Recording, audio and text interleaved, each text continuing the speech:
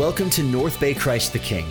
You're listening to our weekly service message podcast. Join us every Sunday morning at 9:30 and 11 o'clock at our campus location in Birch Bay, Washington. Thank you for tuning in.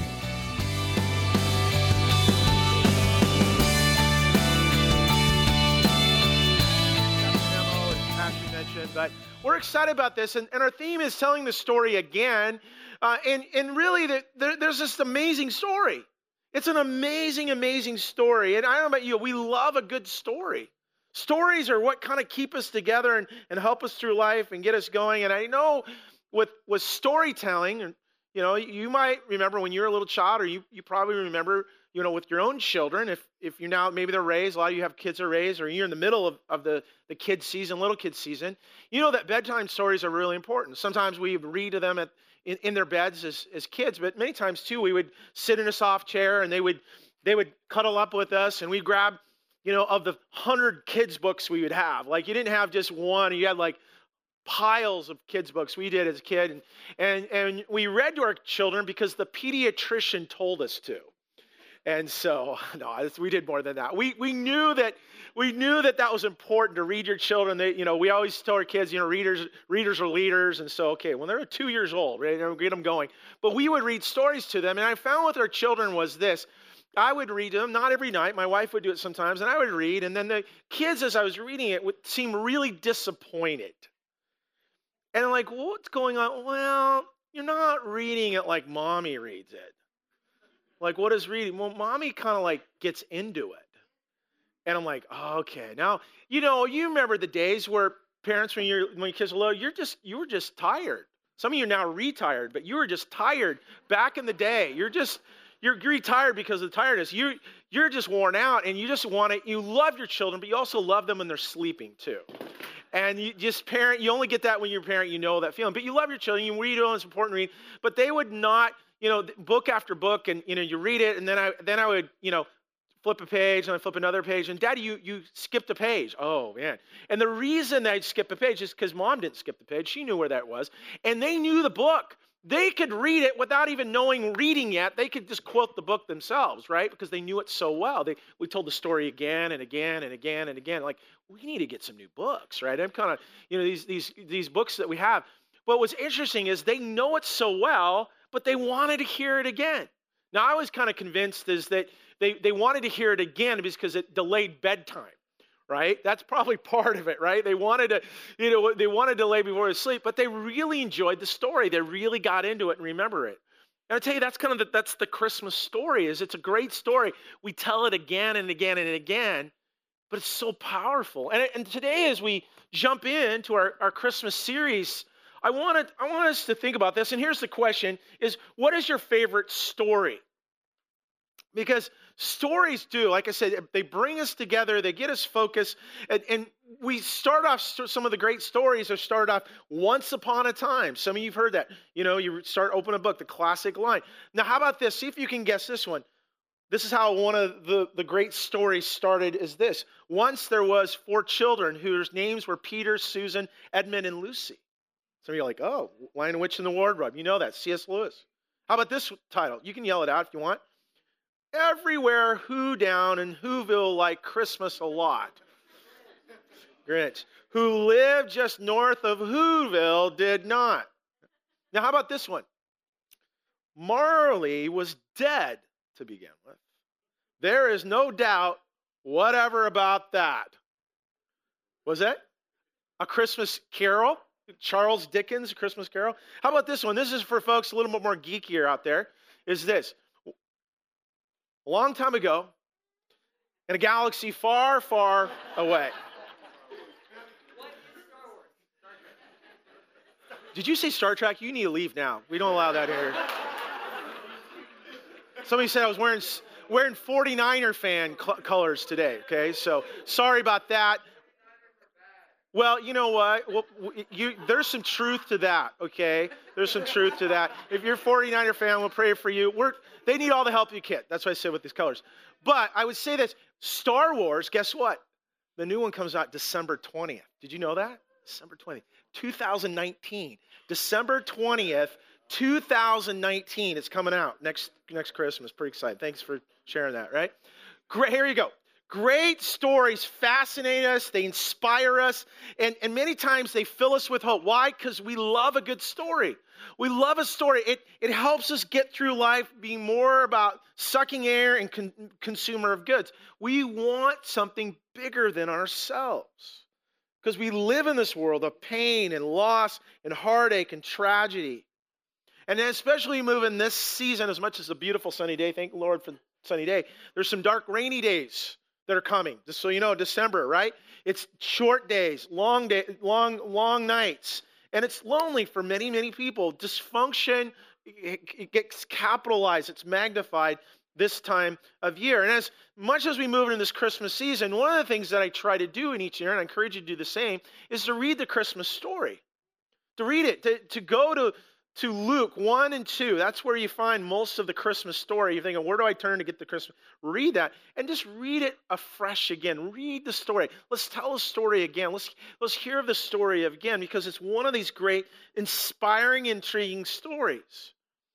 But what I want to do as we go into this story in these next few weeks, I want to lay some groundwork for us. I want to set us up that this story is not just any story. It's not just a story that inspires us. It's not just a story that kind of gets us motivated in this Christmas spirit.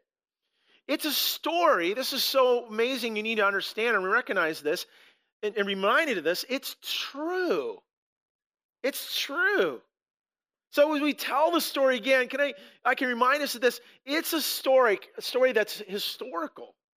It's a story that is historical. Do you ever get enthralled with a book or a movie? You get caught up in it, don't you? You're kind of on the edge of your seat. You're gripped by it. You're moved by it. You're just like wondering how it's going to end, and then it ends, and it's like, wow, this stories of courage and faith, or like survival, and just wow, how can they go through this? And then what really takes it to the whole nother level? You didn't know this to the end, but it was inspired by a true story. And at the end, they show the credits and they show the character who played the real person. And they match them up. You're going, wow, that is so amazing. We love stories, but we love stories that are actually true. Hopefully each week I try to be creative or try to craft a message. And as wonderful it can be, but if it's not true, why are we even here? And we need to remind us the Christmas story is a true story. The author is God. It's real people, real places, real circumstances. It is, and it's been oversaid and overdone with this, it's history. It's his story. And it's true. Now, it's interesting. You might not know this. Might be new to you in this new year, and you do Christmas every year. We do Christmas every year. This is a new one. There is actually a prologue to Christmas. If you read in the Bible, there's actually a written prologue. This is what publishers use to kind of a separate introduction to set the tone for the entire book, whatever you're reading. There's a prologue, and in Luke, who wrote the Gospel of Luke, has this prologue that we're going to read here in a moment. And as we do this, you need to be in mind, if you're new to Christian faith or you're kind of not a church person, all this, you probably at least know that the Bible is not any other book. We believe it's the inspired, infallible Word of God. But a lot of times say, well, it's a book of books. Well, as people say that, and then we have books, they're not really books. They're actually ancient manuscripts that church fathers put together a few hundred years later and put them in a binder, basically, so we have it portable. Of course, when the printing press came out, it was really portable, that we could carry around for us. And so we need to understand that what we're reading it's not just some story made up. It's an ancient manuscript that was written in the 1st century by a real man named Luke. Now, Luke, if you don't know much about him, he was from a city called Antioch. Antioch was such a strategic city when the mission of the church started out. In Antioch, it became like the sending church that sent missionaries all over. And one of the greatest missionaries that was ever sent was the Apostle Paul. And you read in the book of Acts how Antioch was a key church, but you read, and Luke wrote Acts, it's a sequel to his gospel, and he shares firsthand information. It's interesting, the writing, the voice changes sometimes, where he says, we went here and there, and he was a companion of the Apostle Paul. And yet we learn through Paul and what he writes that Luke was not just some Joe Blow that didn't have a whole lot going. He was actually a very educated professional. Scholars, which I'm not a Greek scholar, but if you read the ancient Greek original language of Luke, it was some of the most eloquent Greek ever written in the ancient times. Luke was very, very educated, but he was also a doctor, a physician. And so when you read through the book of Luke, you can read through, if you think how a doctor thinks and how the human interest, and there's more recordings of healings and miracles that Jesus performed. Luke is the one that writes a lot of that. Luke gets real descriptive and how Jesus, when he suffered in the Garden of Gethsemane, he sweat blood. There's a condition. Luke, as a doctor, this is what happened and took place. So Luke writes in such detail in the account of Jesus. But this is kind of interesting when you look and you read about Luke is this, or discover who he is. He's actually a second generation Christian. So Luke, even though we have the gospel, he wasn't there firsthand with Jesus when Jesus was on this earth. He came to faith in Christ after the resurrection and the church started. And so it's so important to understand that Luke, as we look at it, he wrote this, and there was a purpose of why he wrote what he wrote. He wrote it because he wanted to learn and understand what Jesus did and who he was, and pass it on to the generations to come. And this is so significant because what he's recording is not what people believed, it's not what people had folklore about. He actually talked to eyewitnesses. Luke knew people that knew Jesus personally. Knew what? Knew of this event that took place, that Jesus was actually born. It was a real event. Now, we got to be reminded of this, of the birth of Jesus. It's an actual event. And how do we know that? Well, we set our calendar to it. We don't say 2018 and 2019 AD a lot, or AD 2000, or Anno Domini. It means a year of our Lord.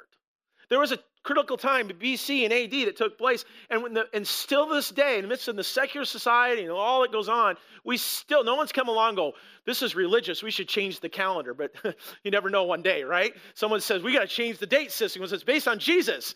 And yet it is. We still follow it. Think about this. Your birthday is dated by his birthday.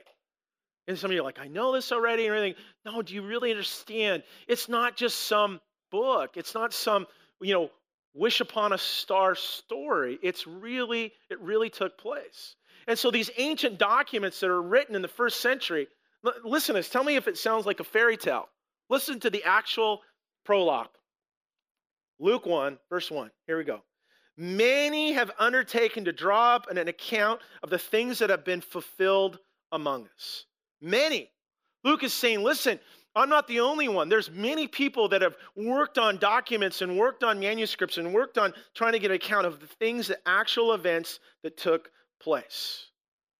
And you're thinking, Luke, this in your lifetime? Yes, in my lifetime. He goes on, he says this, just as they're handed down by those who from the first were eyewitnesses and servants of the word.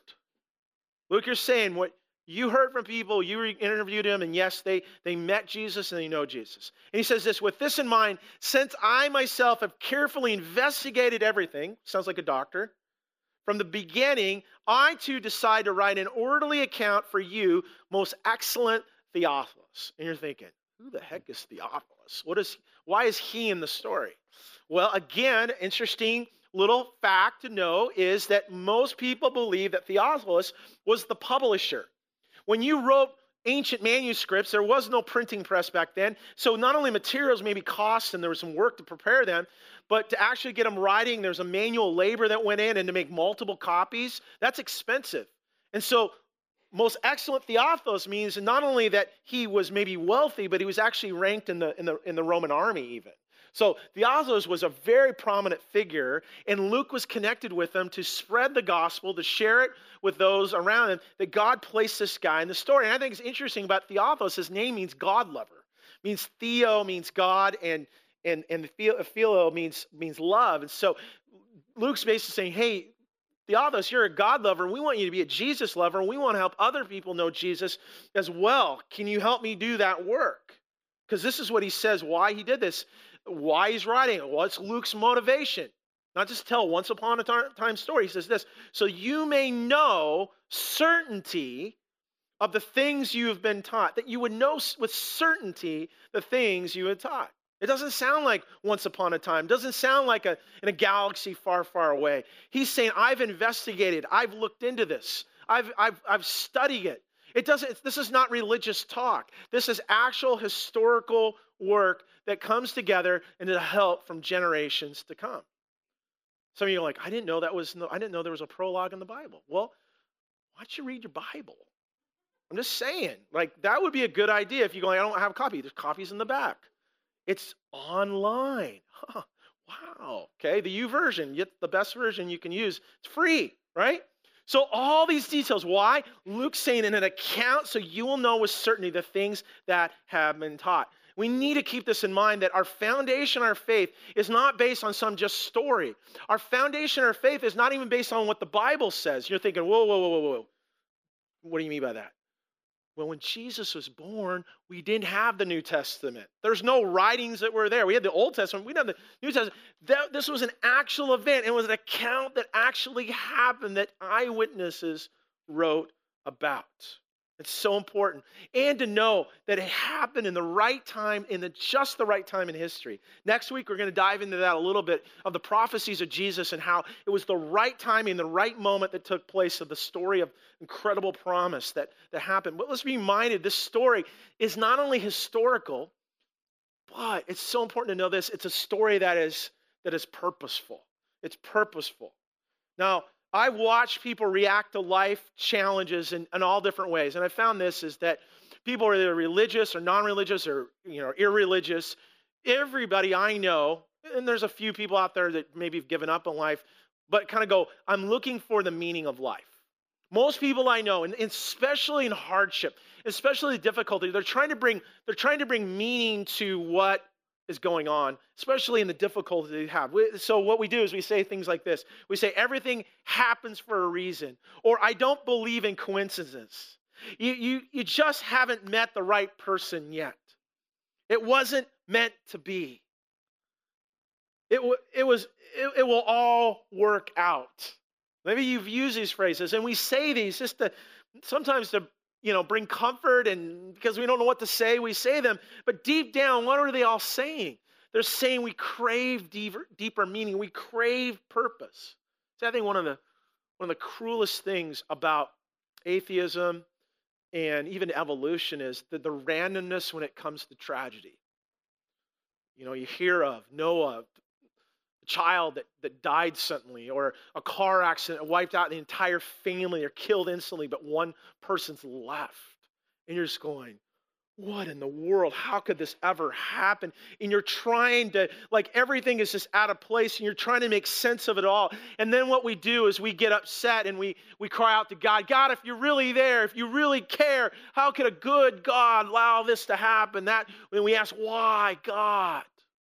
And as much as it's hard to understand God's sovereignty and everything, and it's difficult to get that, I would submit that it's more difficult to accept randomness that has no purpose. I don't know where to place any in life, to understand there's a greater thing that's happening, a greater work, and even though in our finite minds we don't understand it, there's something or someone bigger than it all. And that is where Christianity comes into play. That's why Christianity has the answer, and why God is a purposeful God. That God is a God involved in history. That God sees things sequentially. That God brings order out of chaos. That God brings design into places that seems like there's no design to. That bring in a place that it all makes sense. That it connects the dots. That it fits together at some place somehow in this order to bring meaningfulness to our lives. And that's the story of Christmas that brings purpose. See, we hold highly the words of King Solomon, who says, to everything there is a season, a time for every purpose under heaven. The Christmas story is significant because it's profound meaning in the exact time in history. It's when things are difficult and complicated and almost seem random. The story of Christmas has purpose, that God didn't come and just send an angel, that God didn't come and just send a heavenly being. In his place, God himself showed up on this earth. And people saw him. Now, Luke writes about what other people saw him, but we also need to know there's other gospels where they were eyewitnesses. And John was one of those apostles that he was there. He had eyewitness. Oh, and this is what he writes in his gospel. This sums up Christmas. You want one verse?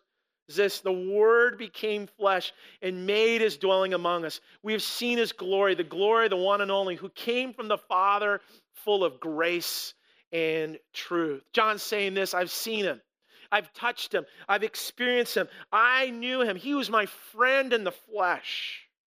And I love how John goes on in his other letter, his other work, this 1 John and 2 John, later on, years later, and this is the time the church has started out and doing great things. There was a massive persecution. So John writes to the church in this circulate around this letter, this manuscript, as people were suffering greatly. He writes this. He says, that which from the beginning, which we've heard, what we've seen with our eyes, which we looked in our hands and have touched, that we proclaim concerning the word of life, that life appeared and we've seen it, we testify to it, we proclaim to you the eternal life, which was the Father has appeared to us. What's John saying? Listen, I'm not telling you just like you need to believe this story. He goes, I've experienced him. I know him. Why do I know him? I touched him. I was with him. I ate with him. I spent time with him. I gave him he gave me a hug. I gave him a hug. I knew who he was because I knew him personally. Listen, the purpose of all his writing, listen when he says this. He goes, we proclaim for you what we have seen and heard, so you also may have fellowship with us. And our fellowship is with the Father, with the Son, Jesus Christ. We write this to make our joy complete. If you're looking for joy this Christmas, right? We sing the song, Joy to the World. We proclaim joy. If you want to experience true joy this Christmas season, it has nothing to do with under the tree, has nothing to do with the decorations, if your tree's up or not up, or the lights up or not up. In fact, I got my lights out yesterday and half of them didn't work, so I put them all back in the box and they're back in the garage. That's as far as I got with my lights this year, okay? So maybe you bought a few Christmas gifts, but it has nothing on the tree. It has nothing hanging from the mantle. It has nothing to do with the food on the table and the deck. None of that matters because you won't find it. The joy is Jesus. And John reminds us of this, that God dipped down from heaven, that God came down and he revealed. How do we know God's real? How do we know for sure? Because Jesus came. It's unmissable in history. Your calendar is set by it. Your birthday's set by it. It is an event that took place, and it's historical, and it's purposeful. But can I remind us of something even greater? Can you think even greater than that? Those are all good reasons. Christmas is this. It's personal. As we tell the story again and again, let's not miss the personal side of what Christmas is all about. I don't know if you were watching the news or on social media last Monday, but there was a pretty significant event that took place. It was the landing of a probe on Mars. And Chris and I, who in the back does media and stuff, we were talking about it was a pretty significant thing. It was a really big deal. And when I went back and clicked on what the big deal was, and when I saw it was this probe that landed, and they're going to bore down into Mars and discover more things about Mars and maybe about Earth, and wonderful thing. What got me was watching the clip of the mission control, the scientists, and you kind of think of lab coats, kind of geeky guys and ladies doing different things. And it was funny to see the emotion that they had. What was going on is they were elated when they saw the landing. They're cheering and clapping and high-fiving and hugging and crying and everything that was going on. Well, I think, why is that? Well, look at all the work they put into it. Years are going up leading to that. And then 7 months of this probe being in space and tracking it and monitoring it. How's it doing as it goes along? And then it was 7 minutes they call of terror because they lost radio contact with it because it goes and bursts through the atmosphere of Mars and waiting, and all of a sudden they see the cameras as it's landing on the surface of Mars. And they're flipping out and they're cheering everything. Why? Because they were in the mission.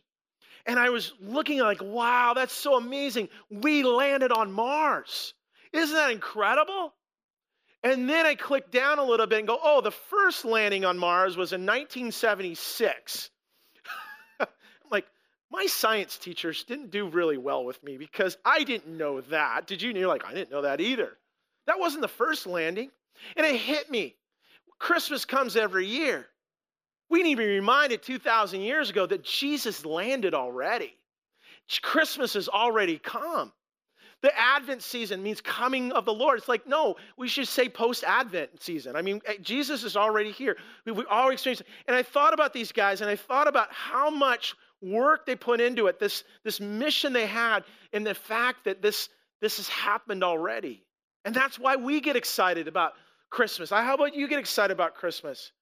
But we base our Christmas message not on just a story out of a book, but we base it on eyewitnesses, testimonies. We heard from Luke and his people and who he talked to, and then John directly talked to. And then there's Matthew. Matthew's the one that helps us understand how personal it was, because Matthew personally was a sinner.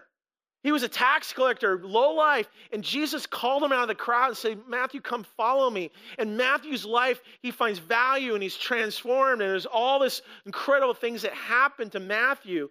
And Matthew then writes an account of the Gospel of Mark. And what he does is he quotes ancient prophecy of what was fulfilled.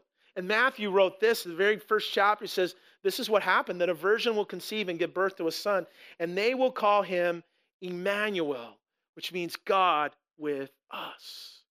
Let's be reminded that Christmas came. It was called the incarnation. Jesus was here. He was historical. He was purposeful, but he was also so personal.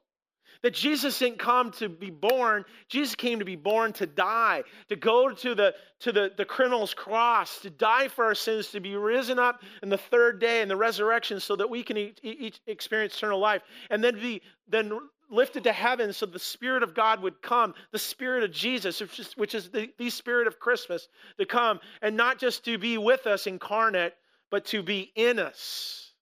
Christmas fulfilled. Christmas is fulfilled. Christ in us, the Bible says, the hope of glory. That's Christmas. It's historical.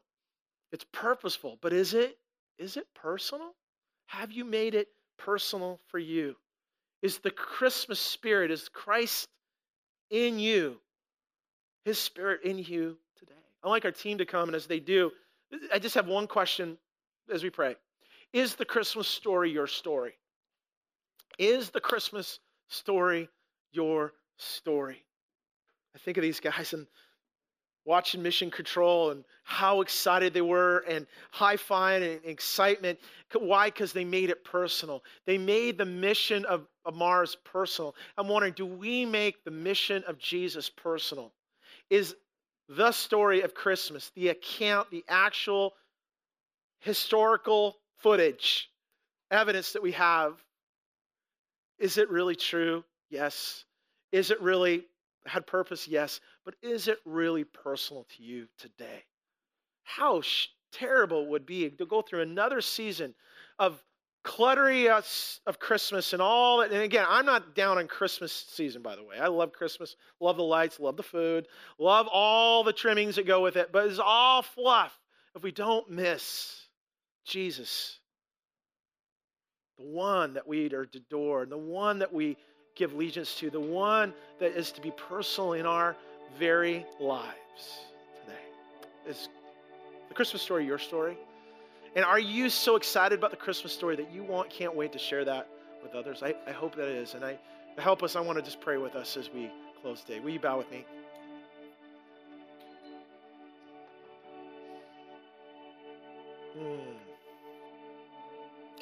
Lord, here we are again, another Christmas season. And we're all, some of us are excited, some of us have mixed feelings about it. But I pray that we would have, really this be prayer, Lord, that we'd have clarity this year. That we find simplicity this year. That we find the joy, as the writer in John put, to find joy. Our joy will be complete that's found in you. I pray that for everyone here in this room today. God, I pray for that for our community. I pray for the people that truly, truly, truly need to know and find the hope in you, Lord. God, they find it in you today. And they find it in this season. Lord, may your story, your account, your your arrival, your landing on this earth, may it be our story as well. How personal it is. I think of Zoe and how personally you touched her life, and your story is her story. And Lord, you've done that for many of eyewitnesses of what you've done. And Lord, sometimes we look back at these Bible people, and we look back at, man, what would have been like to actually touch you and feel you and experience you physically. And then we need to be reminded that we got it better. That Lord, you were not just with them incarnate, but Lord, you can be in us incarnate. Your very Spirit's in us to empower us, to help us, and to give us hope. And Lord, I pray that today that we make it personal that way. If those are those here today that say, Jesus, I'm distant from you, Lord, I pray that they say, Lord, come near. Lord, you came near, Lord, come near my heart. Fill me, Lord. With the spirit of Christmas is your very Spirit of Christ, that you would fill me, Jesus, today. Fill me anew, Lord. I feel empty, God. Change me, transform me. Bring hope where I need hope today. God, where there's anxiety, where there's worry, where there's stress, but Lord, your peace, you're the Prince of Peace, that you came for us and for us to have that in our heart and our lives. God, I pray that we would receive that today in you. And Lord, I pray as we go forth into this holiday season, Lord, that we would carry and embody the message of you, Jesus. To wherever we go, whoever we meet, from the people that we work with, the people that we live with, the people we go to school with, the people that we exchange goods and give money to, Lord, that we would be filled with you. And God, it would be our story to share, and passionate share, because it's your very mission that you came and died and you rose again so we can celebrate you this very season. The risen Lord, you have won. And God, we declare it. We declare it today. And God, I pray as we gather this last moment here in this song, God, that we would adore you today. We would thank you and praise you purely for who you are and all you've done.